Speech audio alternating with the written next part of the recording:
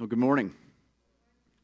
We're in the middle of our sermon series going through 2 Timothy, and we have entitled the sermon series, Finishing Well. And the reason we've entitled it Finishing Well is that this was Paul's last letter that he wrote, or at least the last of his letters that are included in the Scriptures. And he wrote the letter while in prison in Rome, in the middle of a court trial that wasn't going well.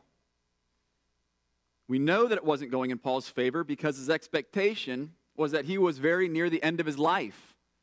In chapter 4, verses 6 through 7, he wrote, "For I'm already being poured out as a drink offering, and the time of my departure has come. I have fought the good fight. I have finished the race. I have kept the faith." What would your mindset be in that situation? Where would your thoughts go? What would your priorities be? What would be the attitude of your heart? What we see with Paul is that even though he spoke in this way, even though he spoke as though the time of his departure had come, even though he spoke as though he had finished the race, we see that he didn't throw his hands up or wave the white flag. Rather, he was engaged in the work of the ministry by writing to and exhorting Timothy through this letter. He wasn't phoning it in. He wasn't calling it quits. He wasn't wasting time feeling sorry for himself, saying, "Well, Lord, I tried to serve you, but it landed me in prison, so I guess I'm done." No, he was still trying to squeeze whatever he could out of his final days. He even requested that Timothy come to him and bring their companion Mark. The reason he wanted Timothy to bring Mark was because Mark was useful for him in ministry. He was saying, on the one hand, I've finished the race. The time of my departure has come, but bring Mark. I got plans for him. I can use him. I've got things in mind that I can use Mark so we can continue to do the work of the ministry. By God's grace, Paul provided a picture of finishing well, and he strongly desired for Timothy to finish well also. Our hope for this sermon series is that the Lord will use it to help us persevere, endure, and finish well. The day will come for all of us when we will have to finish the race. We don't know when that day will come. We don't know how much time we have on this earth in its present form, but the Bible does use analogies to highlight the brevity of our lives. But just as Paul's consideration of his death helped to sharpen his focus, considering the end of our individual races helps to sharpen our focus and recognize our need to persevere and endure to the end. As Paul faced the end of his life, he wanted to remind Timothy that suffering is part of the Christian life, and the right response to suffering is perseverance and endurance in God's power through the gospel. In chapter 1, verses 8 through 12, he wrote, "Therefore, do not be ashamed of the testimony about our Lord, nor of me, his prisoner, but share in suffering for the gospel by the power of God, who saved us and called us to a holy calling, not because of our works, but because of his own purpose and grace, which he gave us in Christ Jesus before the ages began, and which now has been manifested through the appearing of our Savior, Christ Jesus, who abolished death and brought life and immortality to light through the gospel, for which I was appointed a preacher, an apostle, and teacher, which is why I suffer as I do. But I am not ashamed, for I know whom I have believed, and I am convinced that he is able to guard until that day what has been entrusted to me." Much of the rest of the letter is spent unpacking what Paul wrote in those 5 verses. Our text this morning is 2 Timothy chapter 2, verses 8 through 13. I'm going to go ahead and read chapter 2, verses 8 through 13. "Remember Jesus Christ, risen from the dead, the offspring of David, as preached in my gospel, for which I am suffering, bound with chains as a criminal. But the word of God is not bound. Therefore, I endure everything for the sake of the elect, that they also may obtain the salvation that is in Christ Jesus with eternal glory. The saying is trustworthy, for if we have died with him, we will also live with him. If we endure, we will also reign with him. If we deny him, he will also deny us. If we are faithless, he remains faithful, for he cannot deny himself. In last week's text, Paul likened following Jesus to being a soldier seeking to please his commanding officer, to an athlete competing for a crown, and to a hardworking farmer seeking to reap a harvest. All three of these examples point to someone who is committed to something to the extent they are willing to suffer for a greater good. No soldier, no athlete or farmer expects favorable results without laboring and even suffering.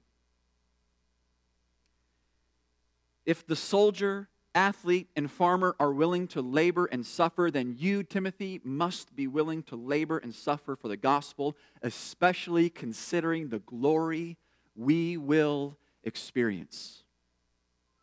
What Paul said to Timothy is true for us. We too are called to labor for the sake of the gospel in our daily lives, in our homes, in our places of work, in our neighborhoods, amongst our family members and friends. We are called to labor for the gospel and, if necessary, even to suffer. But as illuminating as these three analogies are, the analogies of the soldier, athlete, and farmer, they don't compare to the greatest example of this, which is Jesus. Which is why in verse 8, Paul said, remember Jesus Christ. It is not as though Timothy had to jog up his memory to remember Jesus Christ. It's not as though he read that and went, think, now Jesus Christ, who is Jesus? Oh, the cross guy. Yes, I remember. No, it wasn't remembering in that sense. He was calling on him to remember Jesus Christ in the sense of reflecting on and meditating on who Jesus is and what he did for us. He refers to Jesus as risen from the dead and the offspring of David. Paul spoke of Jesus as risen from the dead because that's who he is, and that's how Paul encountered him. In Acts chapter 9, when Paul was going to Damascus, he was walking along the road. He encountered the risen Lord Jesus. Jesus called him by his Hebrew name and said, Saul, Saul, why are you persecuting me? This was confusing to him because he thought he knew the Lord. But clearly he did not know the Lord because he was persecuting him. And so he said, who are you, Lord? And Jesus revealed himself to Paul. Paul encountered the risen Lord Jesus, and it changed everything for him. It turned his world upside down. As Paul unpacked all the implications of encountering the risen Jesus, the resurrection became central to his proclamation of the gospel. We've already seen in 2 Timothy how he referred to Jesus as the one who abolished death and brought life and immortality to light through the gospel. In 1 Corinthians chapter 15, verses 17 through 19, he said, and if Christ has not been raised, your faith is futile, and you are still in your sins. Then those also who have fallen asleep in Christ have perished. If in Christ we have hope in this life only, we are of all people most to be pitied. Paul was saying that if Christ has not been raised, then Christianity is worthless. It's futile. And all of us who believe in Jesus and follow Jesus are foolish. The resurrection is at the heart of the gospel. If you're not a Christian, we are glad you're here. You're always welcome here. And our hope for you, our desire for you is that you would know Jesus Christ, that you would know the risen Lord Jesus. Christianity is not merely a religion, one religion among many religions. No, we believe what we do because Jesus has in fact been raised from the dead. He indeed conquered death. He proved that he is who he says he is. God demonstrated that Christ's death on the cross was an acceptable sacrifice to make atonement for our sins through his resurrection. Christ was vindicated. It has been proven beyond a shadow of a doubt that Jesus Christ is the Savior of the world and that eternal life is found in him and in him alone. Our hope and our prayer for you is that you would believe in Jesus and be saved. There is hope for sinners like us. You see, because our King is risen, Christ has in fact been raised from the dead, our faith is not futile. And our hope will not end in disappointment. Not only did Paul refer to him as risen from the dead, but also as the offspring of David. John Stott writes that these two expressions, risen from the dead and the offspring of David, remind us both of his divine human person and his saving work. He said the words descended from David imply his humanity, for they speak of the earthly descent from David. The words risen from the dead imply his divinity, for he was powerfully designated God's son by his resurrection from the dead. Then regarding his saving work, the phrase risen from the dead indicates that he died for our sins and was raised to prove the efficacy of his sin-bearing sacrifice. The phrase descended from David indicates that he has established his kingdom as great David's greater son. In other words, these two phrases taken together present Jesus as both Savior and King. These two phrases pack a powerful gospel punch. Paul was exhorting Timothy, remember the gospel. Remember Jesus Christ. When you are facing pain, when you are facing humiliation, when you are facing suffering, dear Timothy, remember that your Savior and your King suffered for you. When you are in those times and circumstances when it is easy to take your eyes off of Jesus, when it is easy to forget the wonderful and glorious truths of the gospel, you must remember. You must remember Jesus. You must remember who he is. You must remember what he has done for you. It is in those moments that you must remember. Remember Jesus, who for the joy that was set before him endured the cross, despising the shame, and is now seated at the right hand of the throne of God. Jesus suffered immeasurably more than we ever will, yet his suffering was the path that led to incomparable glory. Paul began this letter by writing, Paul, an apostle of Christ Jesus, by the will of God, according to the promise of life that is in Christ Jesus. We are the beneficiaries of this promise of life that is in Christ Jesus because he suffered and rose from the grave. This promise of life, this hope of glory, is the basis for our need to endure suffering and finish well. What Timothy needed to understand and what we need to understand is that any suffering we endure for the sake of Christ will be worth it. In Romans 8:18, Paul wrote, "For I consider that the sufferings of this present time are not worth comparing with the glory that is to be revealed to us." What an amazing statement from a man who endured all kinds of suffering, including beatings, imprisonments, rejection, abandonment, humiliation. At one point in time, he was even, his opponents sought to execute him by way of stoning. Somehow he survived that stoning, which is not supposed to happen. And the next day, he got up and continued to travel and preach the gospel. I'll just say it now. If I ever survive a stoning, I'm going to take a couple weeks off. Paul endured all kinds of suffering that are difficult to comprehend. Yet he says, whatever suffering I have experienced, it doesn't even compare. There's just no comparison to the glory that is coming.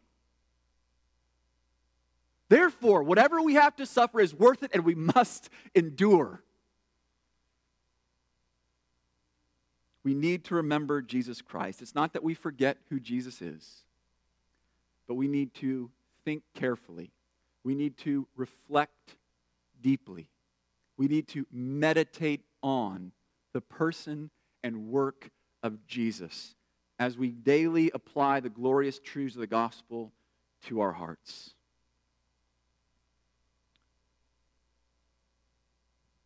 We should not be surprised to suffer. We should not be surprised if we suffer in this world. And when we suffer, we remember that he suffered for us. We also remember that he rose from the grave and ascended to heaven and is seated at the right hand of the Father. Through our union with Jesus, we can be certain that any suffering we experience in this life will come to an end, and we will experience eternal glory as we reign with him in his glorious kingdom. Paul went on to say that he was suffering for the sake of the gospel, which he faithfully proclaimed. At that time, he was suffering through his imprisonment, being treated as though he was a criminal. Paul was being treated as a criminal. Why? What had he done? He had not stolen anything. He had not murdered anybody. He had not assaulted anyone. He was not trying to lead an insurrection against the Roman Empire. No. He was preaching the gospel. He was teaching people to love others, including their enemies. He was caring for the poor. He was the kind of citizen that any sane government official would gladly welcome into their country. He was the ideal citizen, and yet he was suffering as though he were a criminal. He was being shamed and humiliated for his faithfulness to Christ. Many Christians today around the world are treated as though they are a threat. In many parts of the world, Christians, simply because of their faith in Jesus and their willingness to share the gospel with others, are treated as though they are a threat and a danger, worthy of imprisonment, worthy of torture, and even at times worthy of death. And even here in our own country, Christians are being increasingly viewed in a negative light. Sam shared last week a quote from Alistair Begg, which I'll share again. He said, "Perhaps it is only in the last few years in the United States that we have finally faced what the Bible says is true. In this world, we really are sojourners and exiles. That reality has been clouded and obscured by the size and legal protection of the church in most of the Western world. As it is, Christians are increasingly going to be seen as different, and not in a good way. We are increasingly going to have to choose between obedience and comfort. The next decades will not bring apathy to the gospel, but antagonism." Paul was treated as a criminal. He received the treatment of one who does evil. If you are bold in your faith, you may be regarded as an evildoer. If you speak the truth, you may be treated as one who speaks that which is evil and harmful, even though the truth brings life, eternal life, salvation. If this happens, we should not be surprised. This is not new. We should not be surprised, and we should not despair. What we see in his letter is that there was clearly a negative stigma attached to his imprisonment. In chapter 1, he exhorted Timothy to not be ashamed of him, referring to himself as the Lord's prisoner. In chapter 1, he also commended Onesiphorus for not being ashamed of him while he was in chains. Clearly, in that time and culture, there was a risk in identifying with someone who was imprisoned. You ran the risk of being ostracized. You ran the risk of facing mistreatment yourself. There was a risk in identifying and associating with someone who was in chains. And that's why Paul had to exhort Timothy, don't be ashamed of me. And that's why he commended Onesiphorus. I'm so grateful that he's not ashamed of me. It would have been easy to be ashamed of Paul, who was regarded by culture and society as a criminal. Nonetheless, he was willing to endure the chains and all the negative stigma attached to it as he suffered, and he did not despair. And he did not despair because imprisoning him was futile.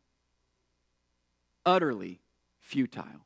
You see, he was about the ministry of the word. He was about proclaiming the gospel. And what we see is that you can imprison the preacher, but you can't imprison the word. It reminds us of what we read in the book of Acts as the early church began to grow and the gospel spread, even as they faced intense persecution. Even as the church faced intense persecution, this is what we read in the book of Acts. 6:7, and the word of God continued to increase. 12:24, but the word of God increased and multiplied. 13:49, and the word of the Lord was spreading throughout the whole region. 19:20, so the word of the Lord continued to increase and prevail mightily. The word of God is unstoppable. Putting Paul in chains would not prevent the word from increasing. It would not prevent the gospel from advancing. It would not prevent sinners from trusting in Christ for their salvation. Paul knew that his imprisonment would not prevent the thing that he desired. The word advancing, the gospel being proclaimed, sinners being saved. Moreover, Paul's willingness to suffer for the gospel was the means by which the Lord would save others. Paul said that he endured suffering for the sake of the elect, that they may obtain the salvation that is in Christ Jesus. And while the term the elect refers to all believers, he seemed to be referring to those who had been chosen by God but had not yet believed. Paul was willing to preach the gospel, even if it resulted in his imprisonment, so that the elect, meaning those whom God has chosen for salvation, would hear the gospel, believe, and be saved. He was willing to suffer for the sake of the elect. Now, some have argued that the doctrine of election demotivates people for the work of salvation. Some would argue that, well, if God has chosen people for salvation, then what's the point of us sharing the gospel? Why do we need to proclaim the gospel? Why do we need to do the work of evangelism? God's going to save them anyways. He's already determined to do so.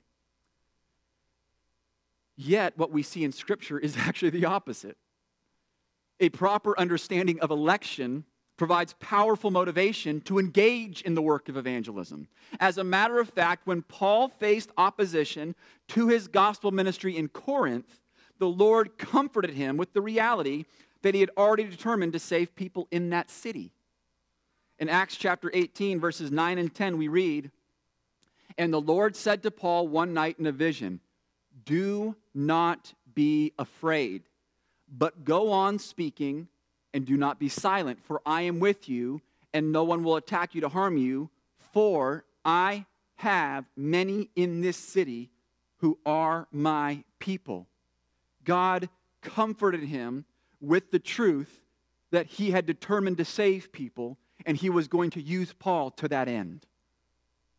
J.I. Packer writes, "So far from making evangelism pointless, the sovereignty of God and grace is the one thing that prevents evangelism from being pointless. For it creates the possibility, indeed the certainty, that evangelism will be fruitful." Paul's confidence that the Lord will indeed save those whom he has chosen emboldened him to proclaim the gospel and enabled him to endure suffering. He knew that his faithful proclamation of the gospel, his willingness to endure suffering, would lead to the salvation of the elect. In verses 11 through 13, Paul went on to quote what many consider a familiar saying or an early Christian hymn to further make his point. And the quote consists of two pairs of sayings. The first pair describes those who endure and remain faithful, while the second pair describes those who are faithless. In the first pair, he said, "If we have died with him, we will also live with him. If we endure, we will also reign with him." When he said, "if we have died with him," he may have been referring to our death to sin through our union with Jesus in his death. In Romans 6, 3 through 4, Paul said, "Do you not know that all of us who have been baptized into Christ Jesus were baptized into his death? We were buried, therefore, with him by baptism into death, in order that, just as Christ was raised from the dead by the glory of the Father, we too might walk in newness of life." And in verse 11 he said, "So you also must consider yourselves dead to sin and alive to God in Christ Jesus." through our union with Jesus Christ, we are joined together with him. We are united with him in his death and resurrection. We are united to him in his death in that we die to our sin. We are dead to our sinful nature.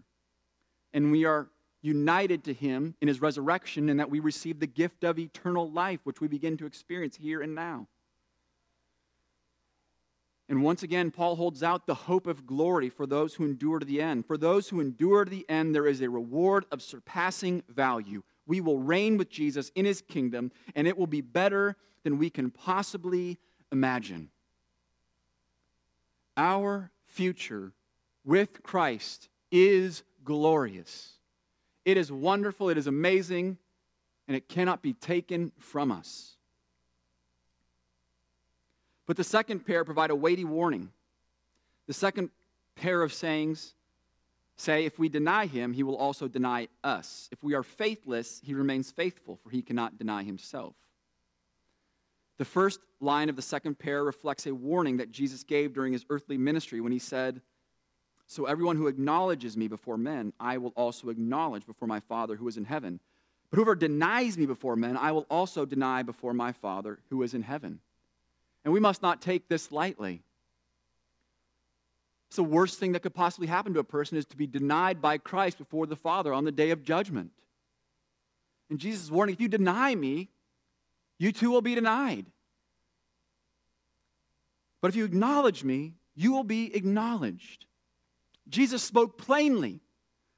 He gave us a clear warning so we can know what will happen in the future.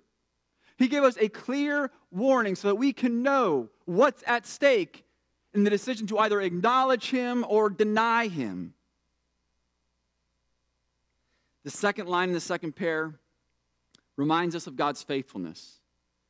Even when we are faithless, God remains faithful because that is who he is by his very nature. Brothers and sisters, God is faithful. He is faithful to carry out his word. He is faithful to do what he says he will do. He is absolutely trustworthy. He is perfectly faithful. Now, some interpret the last line as a warning, while others interpret it as a comfort. Some interpret it as a warning in the sense of, if you are faithless, he will be faithful to carry out the judgment that he's warned against.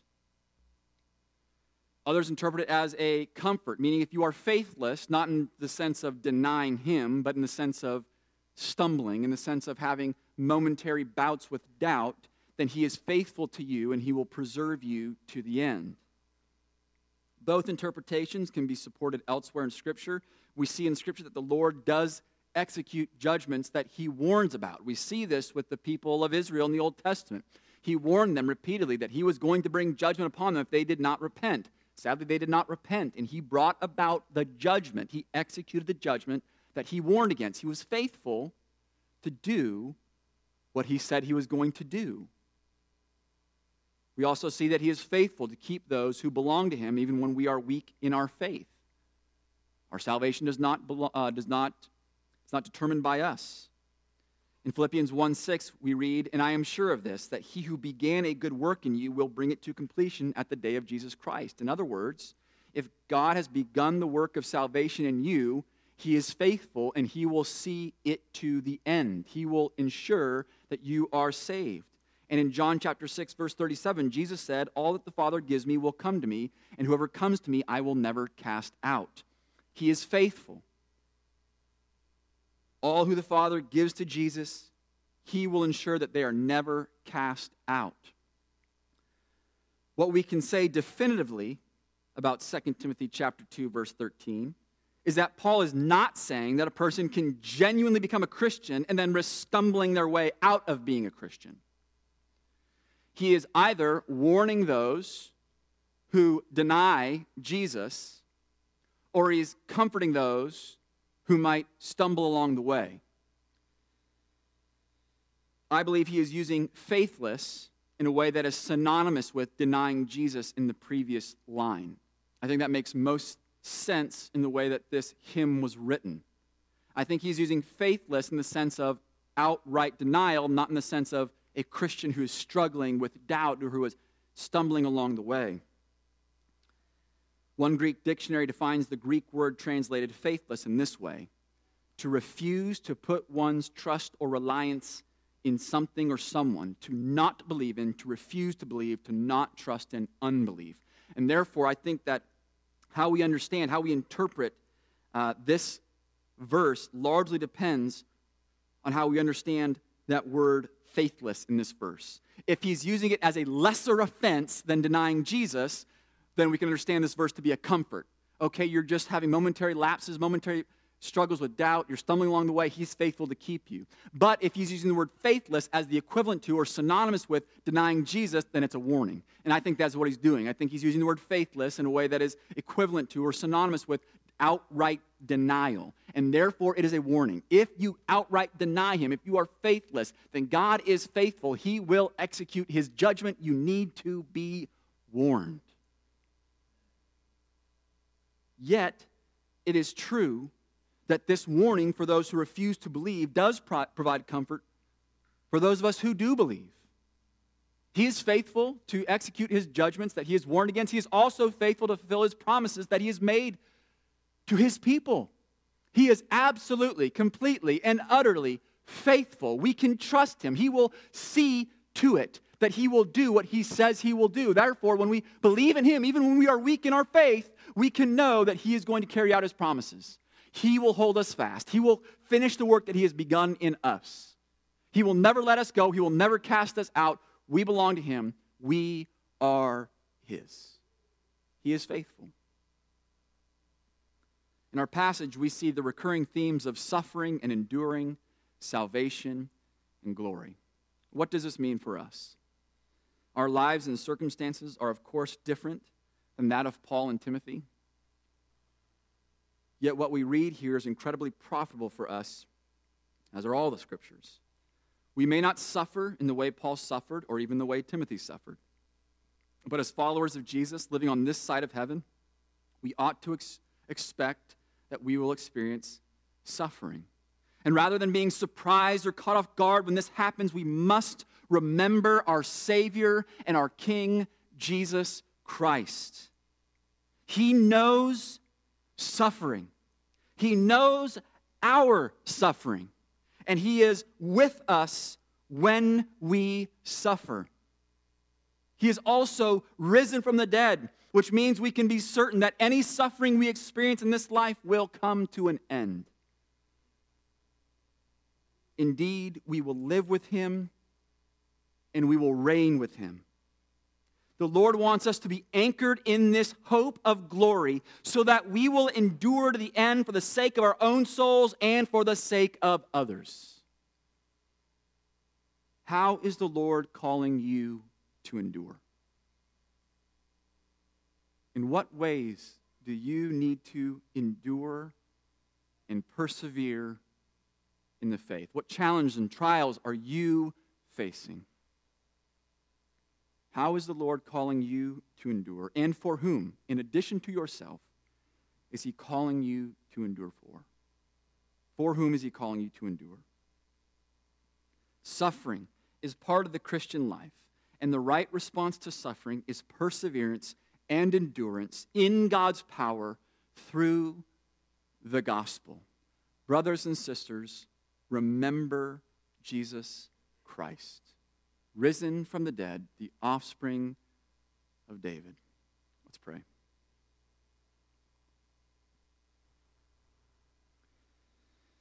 Jesus, we thank you and we praise you that you were willing to suffer for us. You suffered more than we will know for our sake, for our salvation,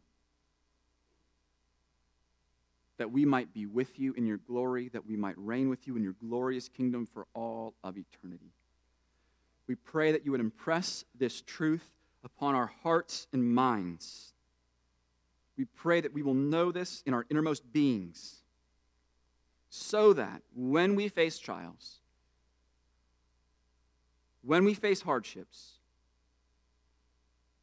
when we face suffering, you will grant it to us to persevere and endure for the sake of our own souls and for the sake of others. Oh, would you grant it to us to remember Jesus Christ? I pray this in Jesus' name. Amen.